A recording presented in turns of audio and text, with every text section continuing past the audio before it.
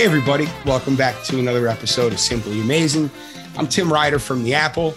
Back with us, his just historic return to the show. Our friend, some of you might not call him a friend, but he's a friend of ours. So Mets daddy, John Sheridan, welcome back, my man.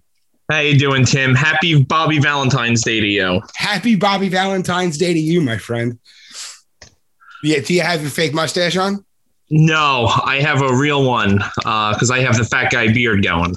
Nice. It's still wintertime. You got to keep that face warmth in. Absolutely. And opening day, morning of opening day, you take it off. It's tradition now. Mm-hmm. Oh yeah. Grew a playoff beard. That would be nice to do this year, wouldn't it? Oh yeah. Well, last one I had was the Giants, and that was a nice run. Yeah, that was a nice run. Right. We're coming up on a bunch of anniversaries, Giants wise, but we'll get to those. We're here to talk about the New York Metropolitans. MD, it's been a wild offseason. I mean, roster wise, it's been a great offseason. It's been a tough couple of weeks, and that's off the field and on the roster, missing out on targets. Why the long phases? What's your point of view on what we saw go down this winter? Here's the thing. I'm going to rate any offseason we have with an A+ because we have a new owner and competent leadership.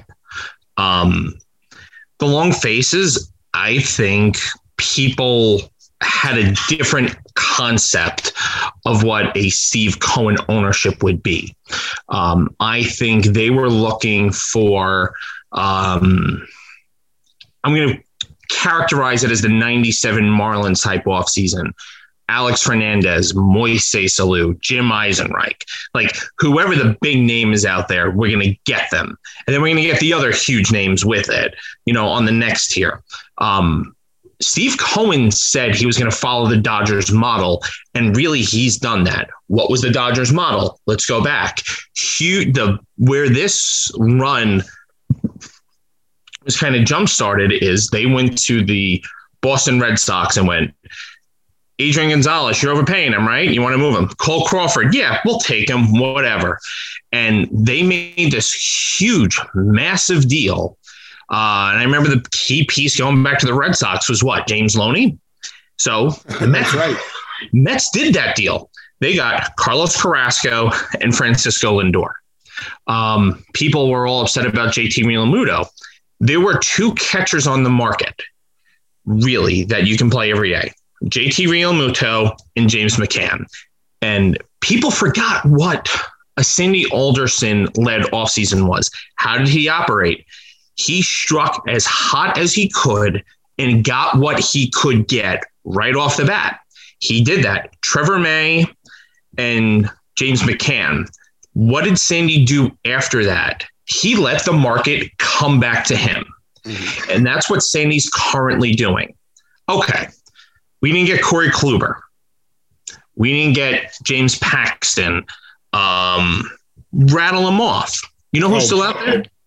Jake Odorizzi, Taijuan Walker, and I'm higher on him than seemingly every Mets fan alive, Rick Porcello.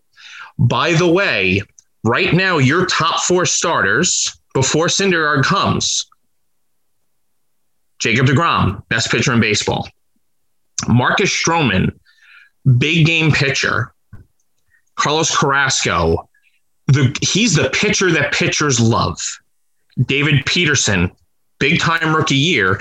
And then for your fifth starter, you're getting this nice mix developing of Jordan Yamamoto, Joey Lucchesi, Jared Eichhoff, maybe a Robert Gesellman. You can probably get Corey Oswalt back because I can't imagine he's going to get claimed. The Mets have this really good rotation already, okay? Even without Trevor Bauer, who I personally thought would have been a fifth starter when Syndergaard comes back. And that's the thing to keep in mind here.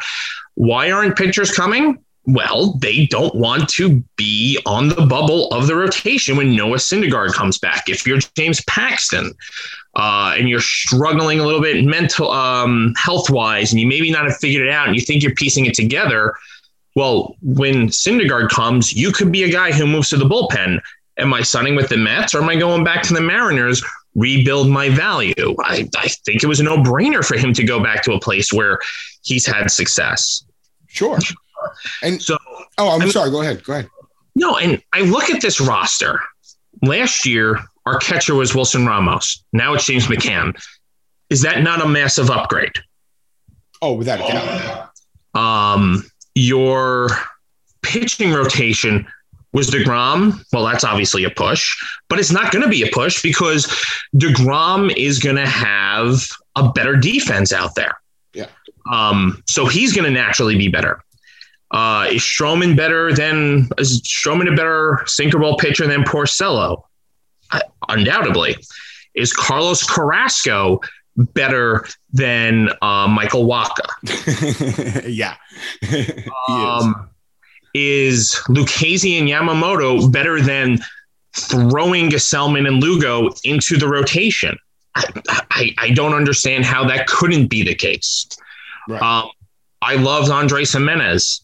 He's going to be very good, and I don't want to say this to kind of denigrate him. He's going to be nowhere as good as Francisco Lindor. Right. And then I think at second base, McNeil for Cano is a push at worst. So this Mets team, by the way, and everyone thought that 2020 team was going to win the division and make these expanded playoffs and have DeGrom lead them to a World Series or somewhat close. This team is infinitely better, has another year of Hefner and Rojas where they kind of got, last year was really good, where they kind of got some of their learning curve underneath them in a shortened season. And now they're going to have a better front office to work with and help them out. Pacoda projections come out, have the Mets at 95 wins before a team that is still looking to improve at third base and improve in the fifth spot in the rotation. And after the unfortunate Lugo news, is probably going to add at least another reliever with still good relievers on the board. Yeah. I mean, Trevor Rosenthal is still out there. That's our guy. That's our pick. You know, UI, Mayor, all these like-minded people. I mean, when we signed Aaron Loop, I was screaming, why didn't you just sign Trevor Rosenthal? I don't get it. But go through the list. This team is significantly better. And here's the key piece. I know fans are upset. Here's the key point. This team is not done. Don't take, we didn't get Bauer. We were outbid. No, you weren't outbid. The Mets outbid the Dodgers. He just had zero intent on coming to the Mets. That was apparent. We got outbid for James Paxton. No, Paxton wanted to go back to the Mariners where he can rebuild his value. Right. The Mets aren't getting outbid. I mean, I put aside what Martino says. Put that in the compartment where you know it belongs. The Mets aren't getting outbid. It's just different. It's just different. It's kind of the way the system works right now. The Mets being owned by Cohen, who is one of the only owners with money who's willing to spend money. I'm not surprised that free agents are kind of bouncing around and coming back to the Mets, getting an offer and then going shopping that around again, because it's going to inflate their value. It's smart on their agents' parts to go out and do this. Now, a guy like Paxton, like you said, he might have been a fit, but maybe at the dollar amount, he wasn't a fit for the Mets. And that's how they should be operating. You don't just go out and get a guy because he's available. You get him because he fits. You could look at Justin Turner and say the same thing. And the same thing, he was never coming here, but if the Mets wanted him and really wanted to make a push, I'm sure they could have. But for a guy who doesn't quite fit here, and you can turn and look at George Springer and say, okay, well, he's 31 years old. He wants 6 years, $150 million. He's going to be a center fielder for how long? 2-3 seasons, maybe. It's not going to fit the Mets' plans. And I like that they did that. They're being patient. Like you said, they're letting the market come to them. And I agree with you 100%. They're not done. They have options. Now, you can go and, there's no way I was going to bring you on the show and not bring up JD Davis. So I'm trying to kind of ease my way into this. And I'll do it with Justin Turner. This is a guy who certainly would have proven to be an upgrade from JD Davis. And that goes for a lot of the guys who are being mentioned right now, especially as trade, targets, potential trade targets. Your Chris Bryant's, your Gino Suarez's, we'll stick to those two, but arguably any one of them would have provided an upgrade over JD Davis. My question to you is JD Davis the everyday? Can he be the everyday third baseman on a winning ball club? Can he be hidden? Can he fit? Can his vulnerabilities slide by undetected? There's a couple different ways I want to answer this. And I think over the years, one thing where I have been more banging the drum on than most Mets fans, I'm much bigger on defense than most people. I subscribe to defense wins championships, especially at different positions. People will say, well, we got away with Wilmer Flores and Daniel Murphy as a up the middle combination in 2015. The answer to that is obviously yes. But then look at that starting pitching staff. You had 4 strikeout fly ball pitchers. You can get away with that type of up the middle poor defense, but then you got to reset by addressing outfield. Now, in terms of outfield defense, Granderson was almost a Gold Glover. Conforto proved to be much better than he was. You had Cespedes, who was able to hang it in center for a bit. Then you bring in Lagares as a defensive replacement. By the way, you throw Cespedes in left field, who that year was a Gold Glover. You got to build. The thing is, you have to build your team to match your pitching staff. Mm-hmm. So I look at this pitching staff and I go, I got Stroman in my rotation and I have David Peterson in my rotation. These guys are sinker ball pitchers. Maybe Carrasco's a ground ball guy. And Carrasco's a ground ball guy. That's where I first go to it. And I look at it and I go, maybe with that type of staff, I can get away with Nimmo in center and Dom Smith in left because they're going to be hitting the ball in the ground more. Mm-hmm. But I don't see how you get away with JD Davis in third base. And one of the things I did is I had looked back, and I think I wrote it up when this topic first was floated, but I think it was Anthony DiComo who said, are we sure Davis can? And Piazza at first base had a better DRS than Davis has at third base for his career. Lucas Duda in left field had a better DRS than Davis had at third. Wilmer was a better third baseman than JD Davis was, according to DRS. Now, if you ask me if Wilmer Flores could be the third baseman for this team, I'd probably laugh hysterically and say, stop being intoxicated by the walk-off homers. With this pitching staff, I don't think JD Davis fits. And I then go to this. Why is it, and I'm guilty of this too, why do we treat Luis Guillorme? I know you're not one of these people. Why is Luis Guillorme treated as almost a non-entity here? Why can't he be the second baseman with McNeil at third? McNeil is a very good defender at 4 different positions. Mm-hmm. McNeil did struggle at third last year in what was a herky-jerky year. But I remember, and this is something Francesa used to pound the table at, McNeil would say his best position is third base.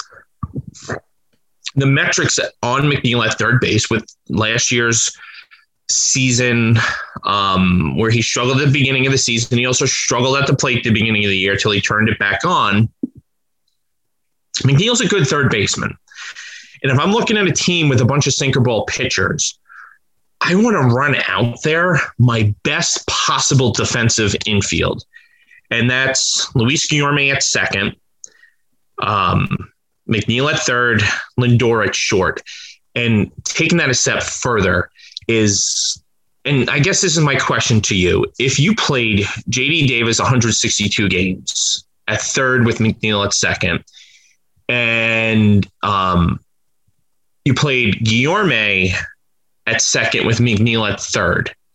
Is that a push, or is one better or the other? I've been talking about the interchangeability of McNeil and Guillorme a lot, and I do like that a lot. And if Davis does not prove to be a capable glove at third, because I agree with you, infield defense we've seen how bad it can get without good infield defense. It's paramount, especially with the pitching staff they've put together. So I do believe in JD Davis's bat. I think that is his calling card, though. His glove is never going to be his strength. The idea of Guillorme, who's hit very well, you can go back to his last recall in August of 2019. Since then, he's been a top flight major league hitter. And granted, he's gotten like 100 plate appearances, but they've been sporadic. And he's doing that in, very, very lengthy spaces between at bats. And it appeared like he found his confidence. So I'm okay with him in there every day. As far as infield defense, I think both McNeil and Guillorme can play second or third, and they can do it very, very well. I'd be okay with that. I really would. And I'd like to see JD Davis on the bench, because I think him coming off the bench, his bat is a plus for the team. It's a plus. It lengthens kind of everybody's. It gives Rojas options. It gives, someone needs a rest. Go ahead, Davis, get in at third today, whatever the case may be. But I'm not as worried about Davis at third. I think that Lindor at shortstop is going to hide him very well. In 2019, actually, Davis had really good metrics going side to side. He was +1 going towards third. This is out above average. +1 going towards third, +2 going towards first, -2 going in. And we saw that. We definitely saw that. In 2020, all of his numbers pretty much flipped. He was -2 going towards third, -1 going towards first, and he was even going in. So, he's just kind of, to me, your basic, inconsistent, average third baseman. But with Lindor next to him, and that's legendary range. That's, we're going to be so happy with what we're seeing. I mean, I think the shortstop play that Lindor brings is probably better than what Reyes was at his peak. I'm just so excited for it. I really do. I think you're 100% right. I think on that one, I think Lindor is closer to the Ray Ordonez and the Jose Reyes class, a lot closer. Ordonez, that's rarefied air. But I really do think he has Reyes, in a dead heat, because Reyes was a terrific fielder. Lindor's just as good. And I think that would give the Mets the opportunity to stick a arguably defensive liability in Davis at third when they have to. But I do, as long as Guillorme keeps hitting, I don't see the problem with McNeil and Guillorme at second and third, and that's in either or spot. I really don't see an issue there. And here's the thing that bothers me conceptually about not giving Guillorme the shot. You're going to put Nimmo in center field and Dom in left field. Why? Because of offense. You're plus offensively at catcher, first, second, hopefully, short. Right. You're going to be plus offensive across the outfield. You're going to be plus offensive at catcher, first, and short. And second, if you put McNeil there. I don't understand, DH or not DH, why you can't just put a player out there who's going to be, worst case, a 90 WRC plus, but who's going to be like a 4 to 5 OAA over the course of the season. Right.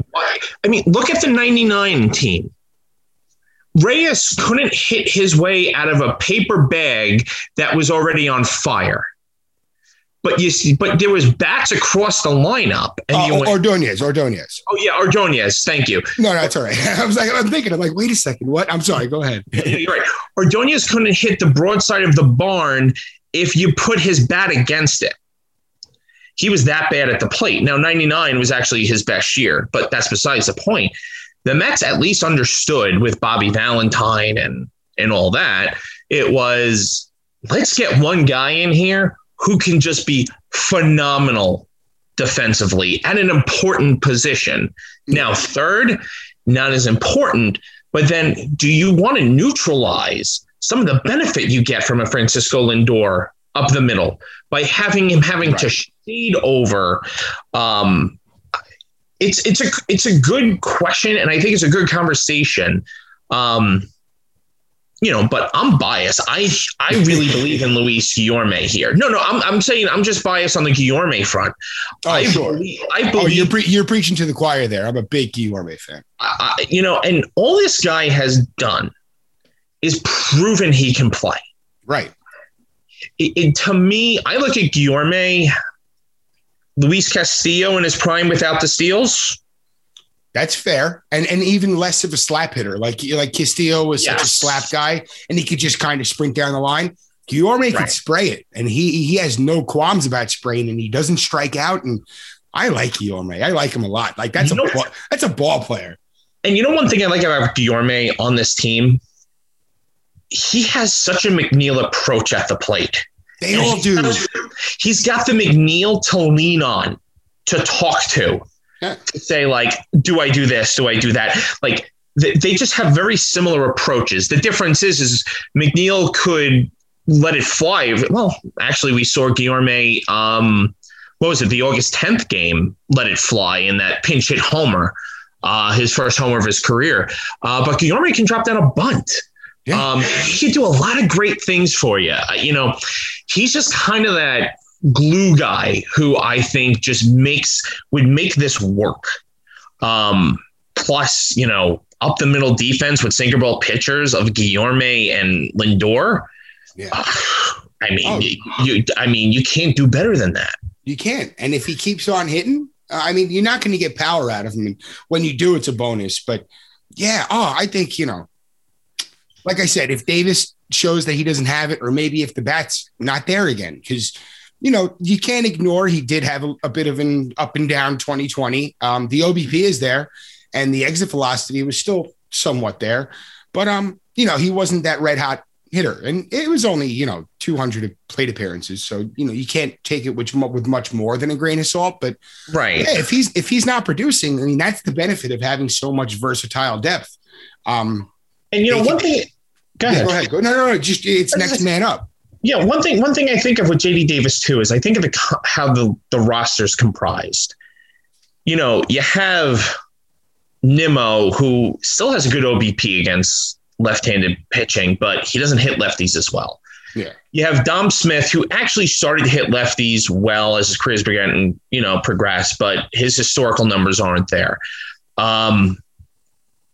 You look at the thing is like, you'd like to have a situation where, you have Nimmo do up in the game, or you have McNeil or whomever, especially with the 3-batter rule for a pitcher. And the other team goes to the bullpen to bring in the lefty. It's like, are you going to bring in the lefty knowing that JD Davis is going to come in and pinch hit? In any of the next 3 batters to break up this string of lefties? Or do you keep them honest and now you leave a more fatigued pitcher to face a McNeil, a Nimmo, a Conforto? I think that's another factor you need to keep into account here is JD Davis off the bench gives the Mets a strategical benefit. Yeah. As opposed to, because look, as we said, we both like Guillorme. Is Guillorme going to frighten anyone coming off the bench? Is who's the guy? Is VR going to frighten anyone coming off the bench? Maybe Jose Martinez would, but we don't even know if he's going to make the opening day roster. Right. I think, and by the way, Jose Martinez, he makes JD Davis look like a great left fielder. Yeah, I'm not sure where you're going to stick him if there's no DH. Right, exactly. So where I go to on this is from a strategic standpoint is I love the idea of Davis being a weapon you deploy. And you know what? And the other thing too is, and this is another thing I think about, let's say you fall down early in the game, 4 or 5 runs. just have Davis pinch hit for Guillorme and just move McNeil back to second. You can kind of play that game of like, let's just unleash Davis to try to catch up offensively here. Yeah. Oh, and then let him hit his stride and then boom, you know, that's the beauty of having depth. You play the hot hand. It's the old Terry Collins way. Or why aren't we just talking? Why don't you straight up platoon them? Oh, you could do that. I don't have splits in front of me, but I'm sure, you know, these days your platoons have a lot more than splits going into the decision. So exactly. This isn't your old Gil Hodges left righty pure straight through. This is a guy for maybe JD Davis. He has more of an ability to get lift off the ball. Whereas with Guillorme, this is more of a fastball type of pitcher, you know, type of deal. Yeah. And Davis does hit, he hits lefties well. I know he tattoos Corbin. He tattoos Corbin. If Corbin is anywhere near a game, I don't care if JD Davis is playing shortstop or center field. He needs to be in the lineup. Get him in there. Now, and I guess the conversation that we're having regarding Davis kind of ties the same way into Nimmo. Like, he might not be an above average center fielder. And granted, he hasn't had a lot of time there. And previously, before last year, he never had a negative OAA in center field. He didn't spend a lot of time, but let's say he's just an average center fielder. Like that, in my opinion, that plays. Because that does play. Like you were saying, it's a net positive, and you know your offense that you're bringing with that is going to work. And you have two very good corner outfielders next to him, and you have Conforto and you have Dom Smith most likely, but even on the days you get Albert Almora in there. On those days, you're going to have phenomenal defense in the outfield. Here's the problem. And I know the game the Mets are playing here. Everybody knows it. And I'll give Dom Smith credit. He has gotten so much better in left than anyone possibly could have imagined. If you look at his metrics, they're probably better than anyone should have reasonably expected, especially given his sprint speed. But this is also, I guess, for the outfield too. People forget sometimes how Luis Rojas really cut his teeth. He's a good coach. He was a guy who before in 2018, was it 19? It was 19. Worked extensively with Jeff McNeil to get him ready for left field. And if you remember, Jeff McNeil was a positive DRS and an all-star as a left fielder. Mm-hmm. I think Dom Smith rating well in metrics last year. I think we see, because we don't talk about a lot of the positive attributes Luis Rojas had on the team. I think Dom Smith's play in left field was a big sign that Rojas was having a really big impact on this team. Right. I would like a better defensive left fielder next to Nimmo. But this goes back to the conversation we had earlier vis-a-vis JD Davis. This is a pitching staff that's going to get a lot of ground balls here. Yeah. You're going to be able to get away a little more with Nimmo and Dom in left. And I know you and I have had this conversation before. The big elephant in the room is, what is Michael Conforto going to be defensively next year? Right. He's been up and down. Because his numbers at the plate skyrocketed last year to the levels we all thought they would eventually be at. Mm-hmm. But defensively, he fell off a cliff. And part of it was he lost more than a step in the outfield. Now, and this is the problem, 2019, we had the juice ball. 2020, we had the disjointed season. It's hard to tell how many of these players succeeded because of a juice ball, how many of these players would have been better defensively if it wasn't a juice ball and they had an opportunity to get to the ball easier too. I mean, that's a little bit part of it too. Oh, sure. Exit velocity doesn't come from nowhere. Right. If the exit velocity is like a couple takes higher, a ball you would have had 2 years ago, you're not getting to.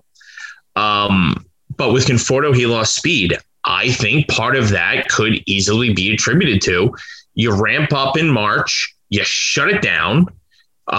You can't go to a gym. You can't work with a trainer. For how long? I mean, because remember, with the shutdown this time last year looks a lot different than the shutdowns still in place look right now. I mean, back then you did nothing.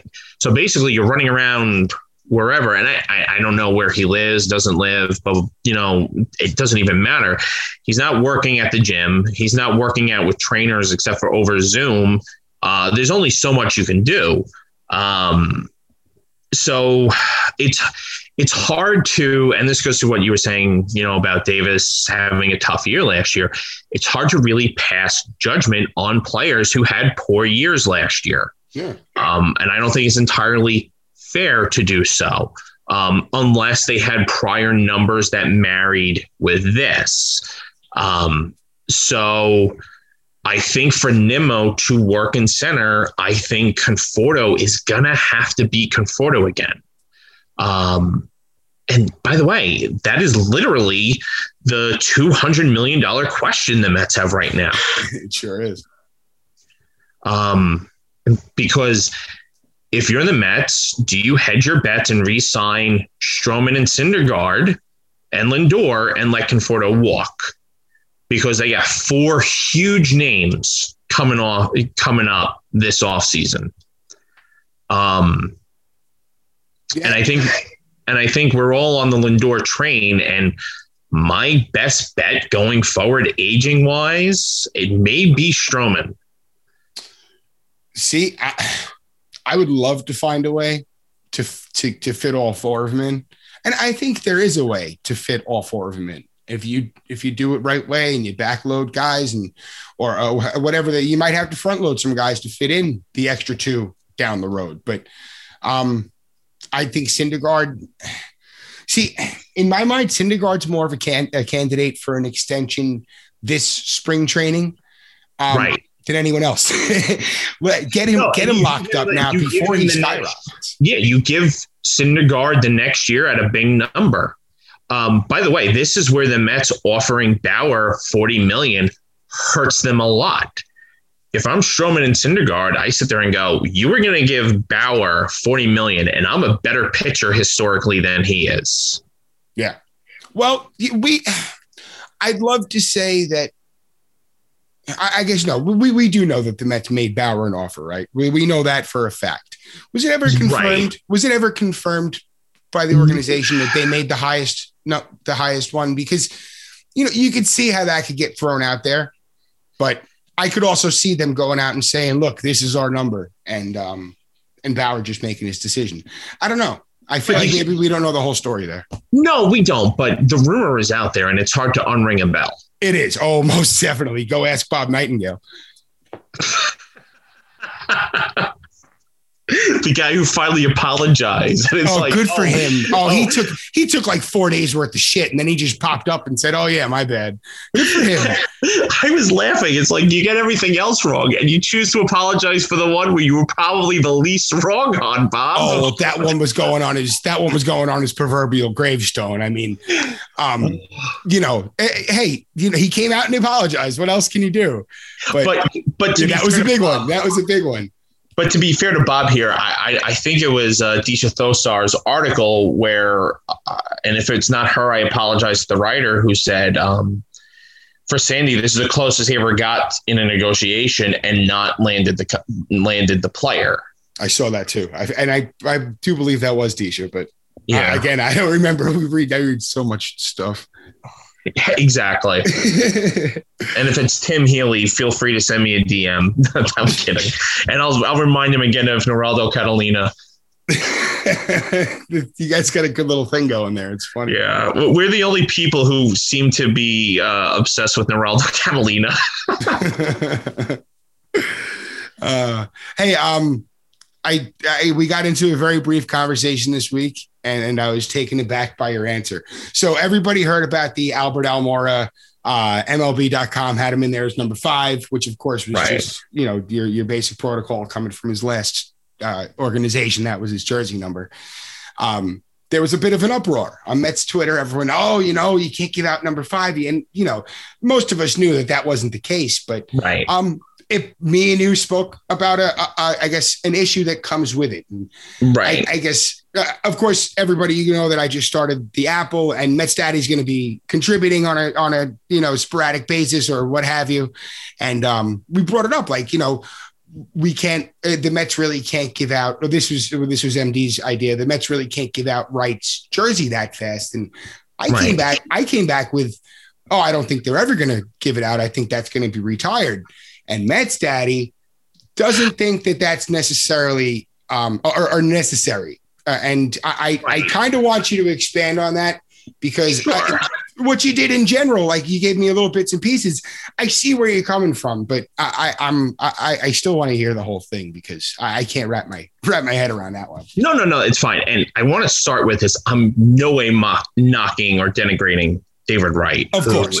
Is a phenomenal player. And honestly, if things were different, if, John Neese, who screams about defense, actually covered a base, we'd be talking Hall of Fame. But that's kind of where, I'm of the former Mets, Los Angeles Dodgers mindset.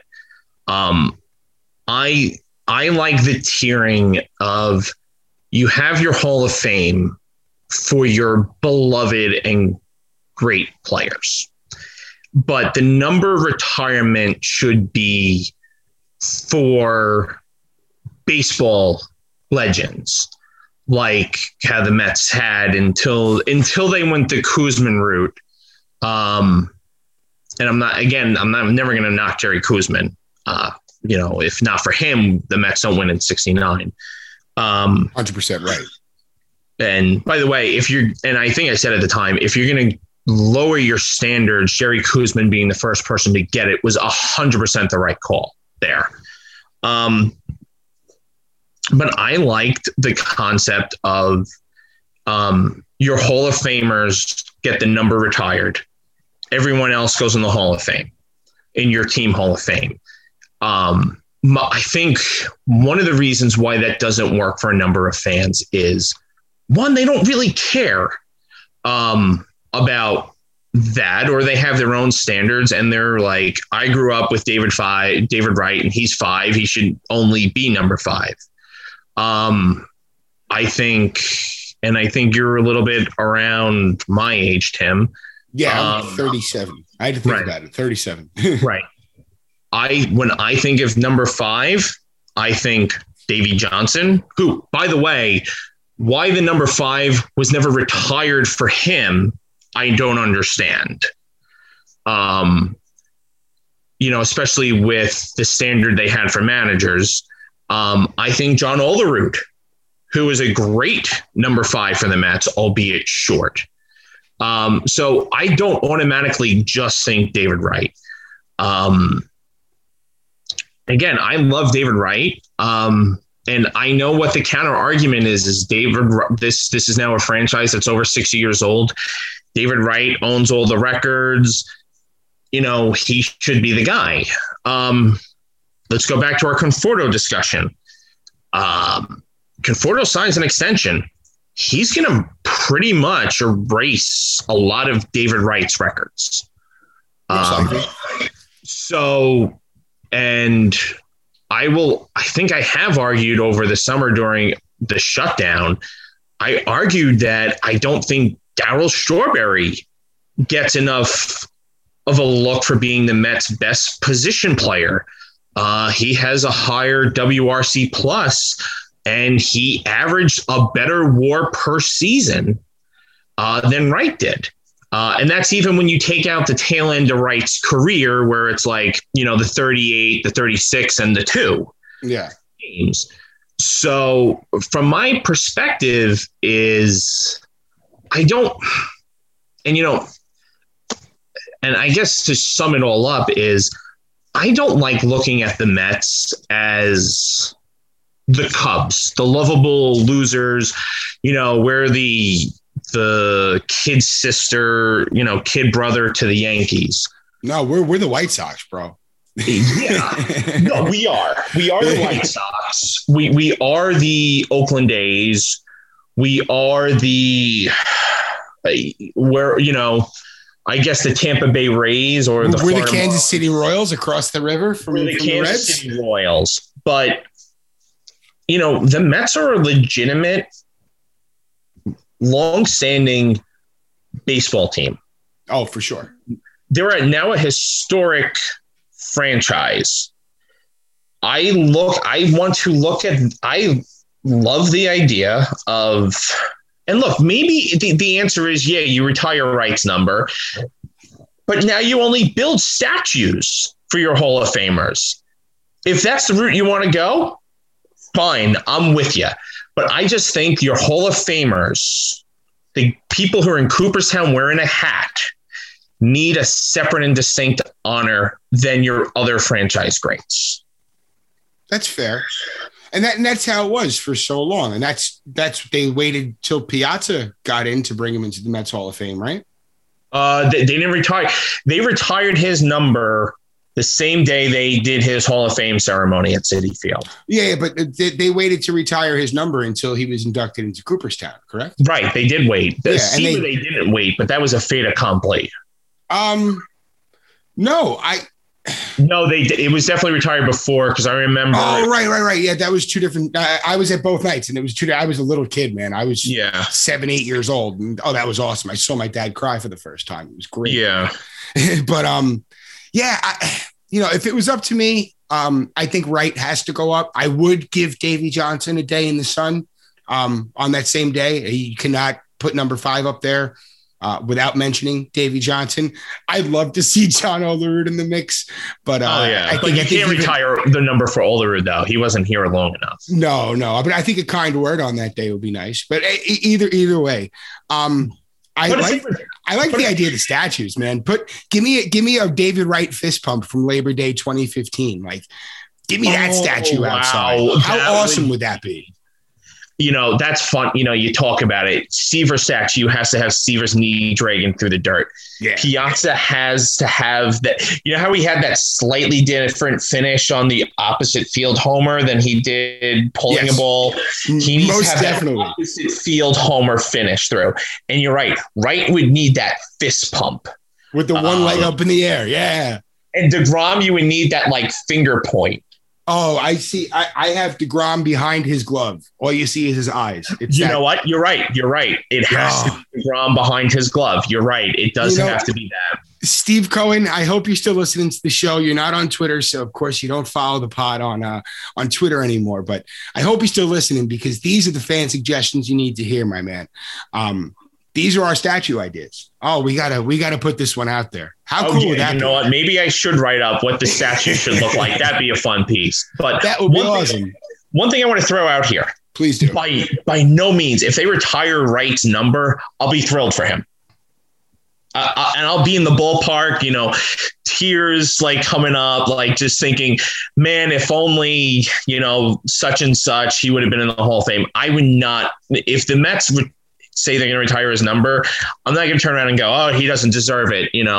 I'll just be thrilled for him. And I'll completely understand where the franchise is coming from. He more than has earned that honor. But I just have a higher standard. And the more we flush this out, I'm now leaning towards, retire his number, but give Piazza a statue. I think that's fair. And I think, you could even go around the stadium, and it's like the Yankees where they've retired a million numbers. Oh. Whoever you retired, if you retire the number, they get a statue. I think that's the right thing to do. No one's going to wear 48 after DeGrom. Yeah. And who knows who else is going to be on that list in 10 years. It would have been the next retired number probably, if they left the old standard, probably would have been Carlos Beltran. I don't know if he's going to see the Hall of Fame now. Yeah, probably not. That's a shame. In my eyes, he's a Hall of Famer, but and you know what the shame of that too is when it's Bobby Thompson, it's a chuckle story. Oh, baseball back then. Ha ha. They did exactly what the Astros did. And pretty much exactly. And think of what they did to that poor Dodgers team. Yeah. Johnny Padres.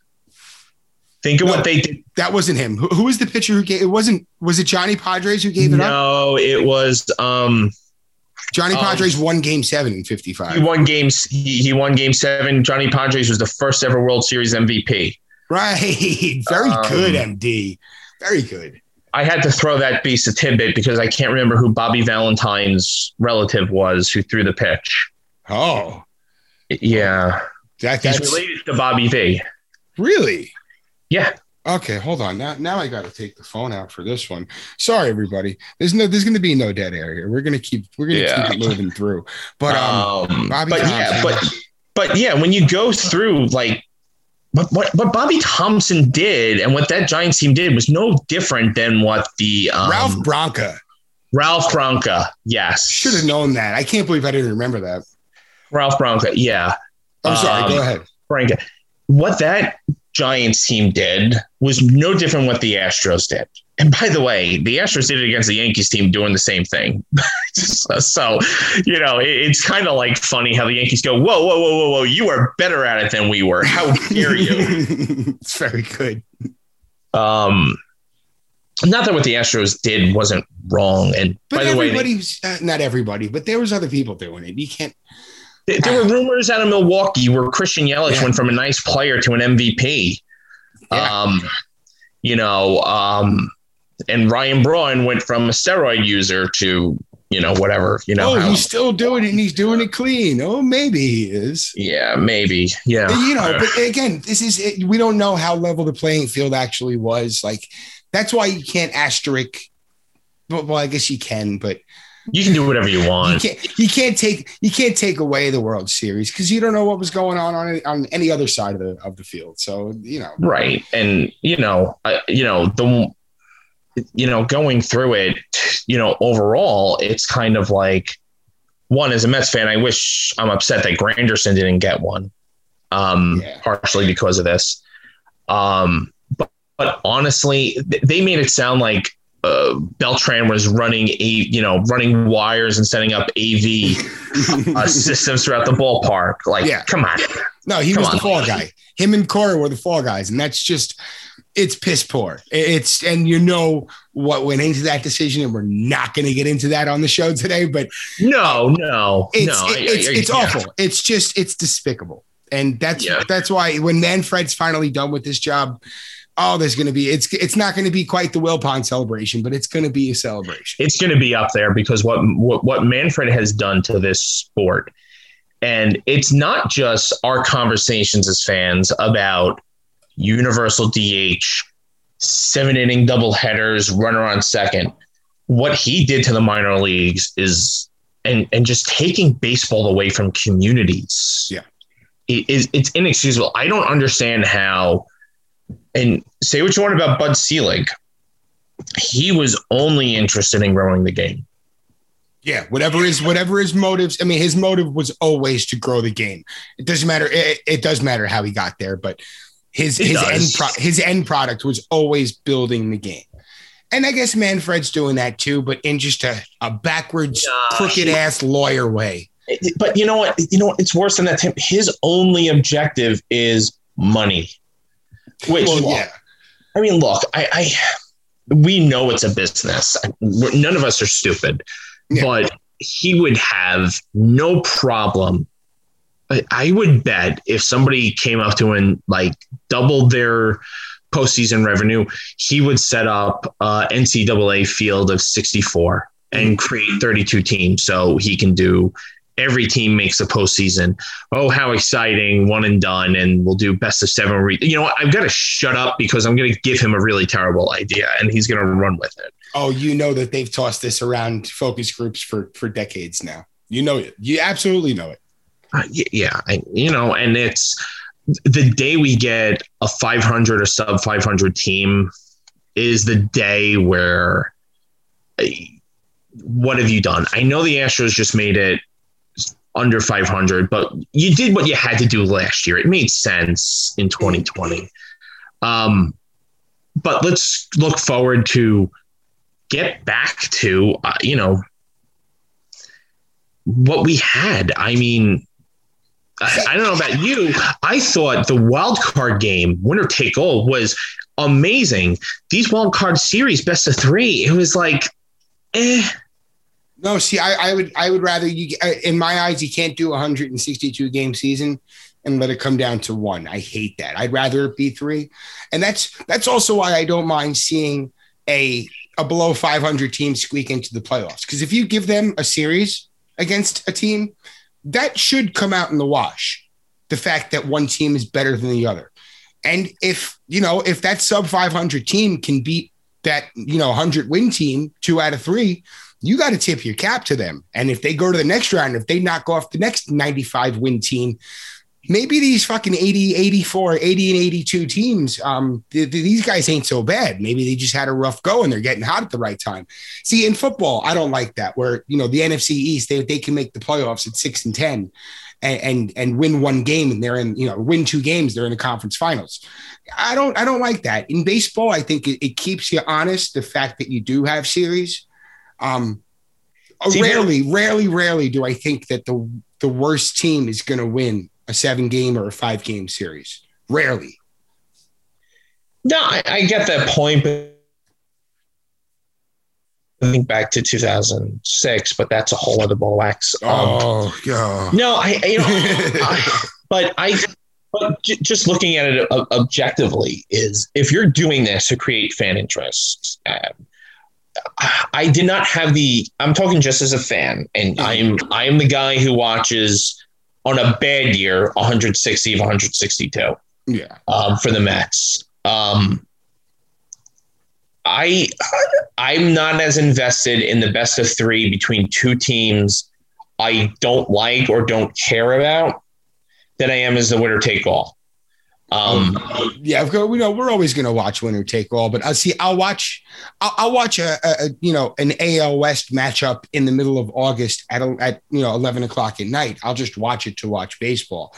That playoff mentality comes in. I don't care if it's the Mariners versus the Angels in the playoffs, game 1 of the wild card. I don't care. It's still playoff mentality. It's still playoff baseball. I dig it. And I know that everyone might not agree with me, but I like the expanded postseason. I really do. Yeah, I didn't get into it as much this year. I watched it. But it's baseball. I'm going to watch. Mm-hmm. I didn't find myself as emotionally invested as I typically am. Because I think to that crazy Cardinals, Braves winner take all game. You get some of these really off the wall winner take all games, which are, it's just, I love it. I don't love the best 3. Cause the other thing too, is I won the division. I won 100+ games. Yeah. Why do I have to, like we've seen in baseball, Bobby Jones threw a 1-hitter against the Giants.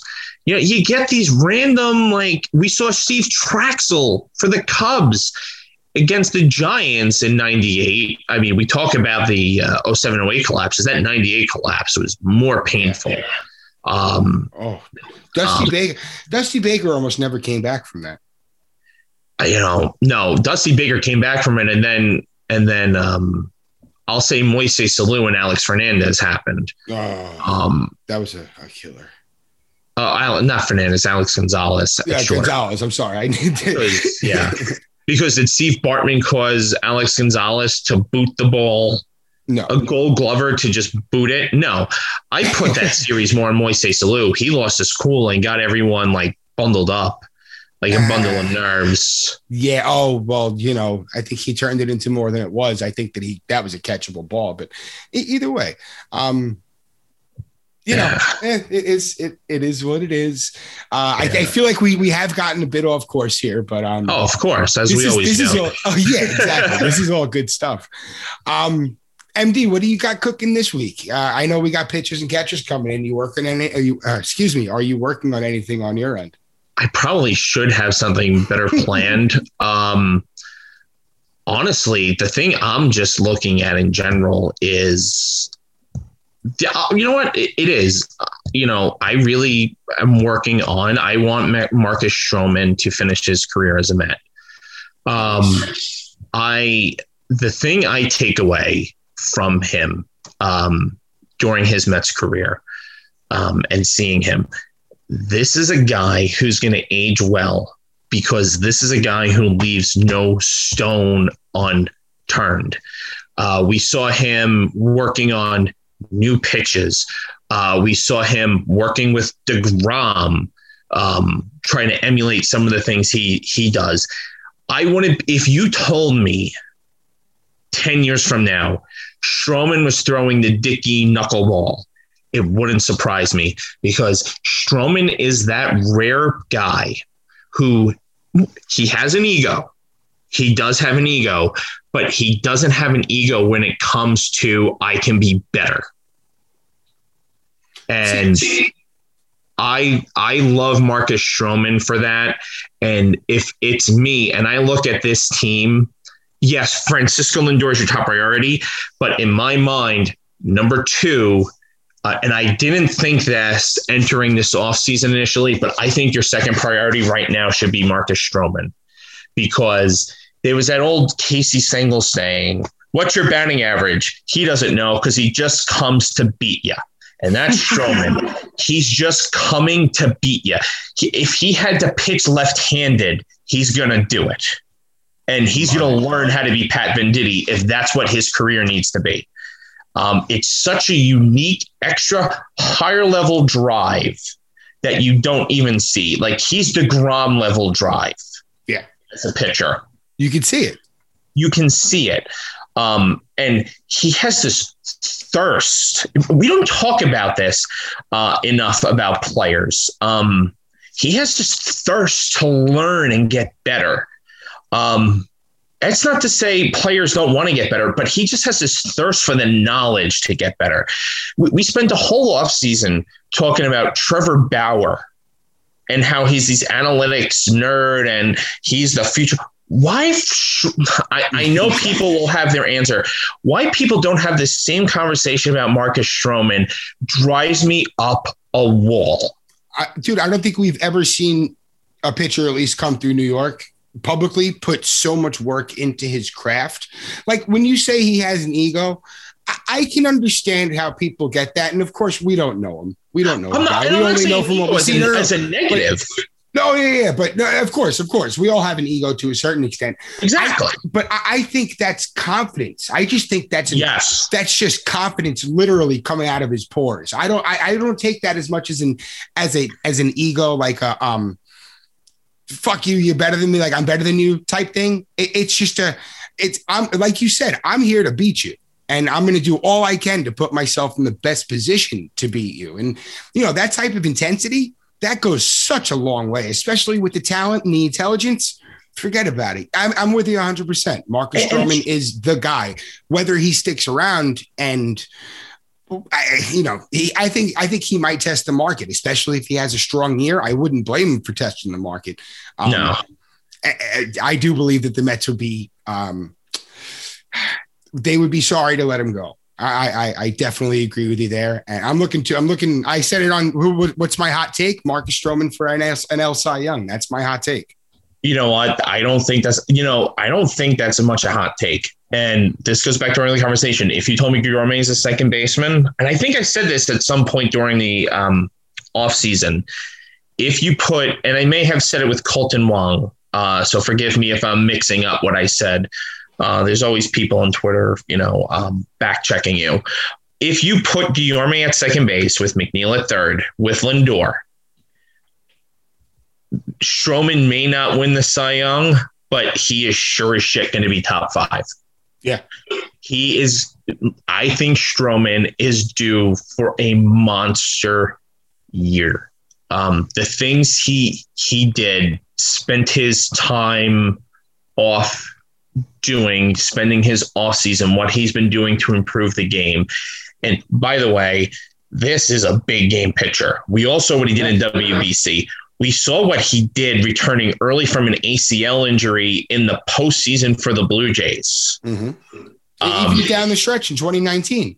In September, he had a sub-3 ERA going down the stretch, and that's including one really bad start. Yeah. No, this guy, he steps it up, and I think that he knows how high the Mets' chances of competition are this year, and I think that he's going to play up to that. I'm with you 100%. But and he's the reason why I have faith in this season. Yeah. He's gonna pitch. You know what he'll probably be like? I'll put it to you like this: he may be like Zach Wheeler, where he pitches like an ace, and people are going to refuse to acknowledge he's pitching like an ace. Of course, they are just preconceived notions. He could pitch to a sub-1 ERA over 32 starts, and they'll be like, "Oh yeah, he's a fucking number 3." Yeah, I don't get people saying he's a 3 or 4. They're out of their fucking mind. Stroman is at worst a 2. Oh, at worst. I think on the right staff, he could be a number 1. And I think on this staff with Syndergaard going, maybe with Carrasco, maybe he's a 3, maybe he's a 4. Yeah, that's an arbitrary thing. But exactly with this staff. But if we're talking how you rate pitchers, he's a 1 or a 2. You know, for sure. On most staffs, and look, DeGrom could be pitching in Iowa and he's a 1. He's pitching in Cooperstown. He's a 1. But like Stroman, I'd take him over Hyunjin Ryu in Toronto. Go across the board. There's a lot of teams where he's their 1. Put him in Atlanta. Where does he fit in Atlanta? Between your Frieds and your Sorokas and where is he? Where does he fit? And talking about getting off track, I was ready to tie it up. I think we. I know, but I guess real quick with Atlanta, of course. I don't know how good they're going to be. I mean, they just lost Ozuna, and I don't think they've replaced him. Yeah. And that Ozuna was a replacement for Donaldson. Who's their guy this year? I know they always find a guy, but they haven't found it. Didn't Ozuna go back to Atlanta? Oh, did he? Hold on. I know. Well, no, because there was reports that he went to Tampa Bay, and then that fell through. We knew that was. We knew that was wrong. He's back to the Braves. He did go back to the Braves. That's what I was going to say. He went back to the Braves, but he has to play the outfield. Oh, he has to. Yeah, exactly. He has to play the outfield. That's what it was. He has to play the outfield. He can't DH. It's going to be tough, and he's that's worse than JD Davis in the left field. Yes. It's JD Davis like because we know Ozuna used to be a Gold Glove caliber player out there. I mean, there's still inherent working knowledge at the position. Yeah, but he just doesn't look good out there when he is out there anymore. No, not in the least. We're talking Julio Franco playing third base in 2006. On clinch day. Yeah. We were all bleary-eyed for that one. Oh, yes, we were. MD, this has been a lot of fun. We're going to do this again very soon. I can't wait. I really can't wait. It was too long. Hopefully we do it again sometime soon. But I know you got a lot of heavy hitters now for this, and that's just a testament to the job you've done with it. Thanks, man. It's phenomenal. Thank you, bro. I guess once the season starts, we're going to continue with the Monday morning, Friday morning releases, do a Monday morning kind of like a weekend recap, and then kind of lead you into the weekend series on Friday morning. And we're going to have some fun guests. And as you guys have been hearing, we have ads sprinkled through, and hopefully that's not too much of a bother for you. And it's exciting. We're moving right along. The following is growing. Of course, the Apple is doing very nice, and all big things. And then you have pitchers and catchers a couple of days away. It's like Christmas. Like with a Pete Alonso at bat, the Apple is rising. Goddamn right. All right, MD. Everybody could find you. It's at Mets Daddy 2013. That's right. All right, buddy. We will see you next time. Everybody, Subscribe, rate, review. Subscribe to the email list at the Apple. Follow the Twitter account. You guys know the deal. We'll see you next time. Let's go Mets. We're out.